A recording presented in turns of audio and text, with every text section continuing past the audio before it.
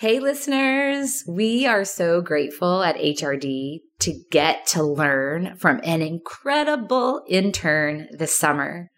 Audrey Karen is a rising sophomore at High Point University, where she's pursuing marketing, sales, and graphic design.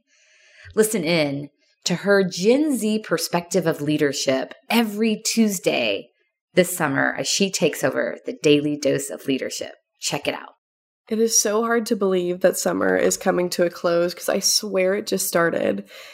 I know we have a few more weeks left, but it's usually around this time where I reflect on the goals that I'd set for the summer and where I'm at on accomplishing them. And I don't know about you all, but usually for the summertime, I set physical goals, whether that's walking a mile a day or reading 3 books. And I know 3 books is not a lot, but don't judge. I am a slow reader. But I knew this summer would be a lot different for me mentally because I am transitioning back from college. This is my first summer home from college, and it would be a weird transition from being independent for 9 months to going kind of back to that high school self. So I wanted to set a mental goal for this summer, and I really wanted to battle that self-love demon and focusing on myself. And I know it's so much easier said than done, but I've had a long couple of years where I've just chase this dopamine rush of approval from others. And in order for me to love myself, I needed other people's approval. And that's just not genuine self-love. But I feel so proud to say that I've accomplished this goal.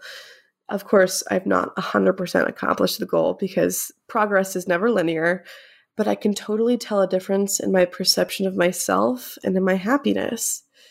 But it was not butterflies and rainbows. It was really freaking hard. I'm going to be honest. I had to distance myself from people that were unhealthy in order to reach this goal.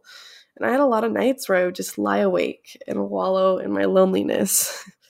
But I have never been more proud of this change. And let me tell you, this feels a lot better than reading 3 books. So I challenge you to separate physical and mental goals if you don't do that already.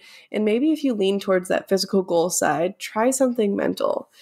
It's going to be hard, but you just got to recognize the feelings that you're feeling and realize that you are allowed to feel those feelings and know how to deal with them, because that's how I got through this summer without crying every day.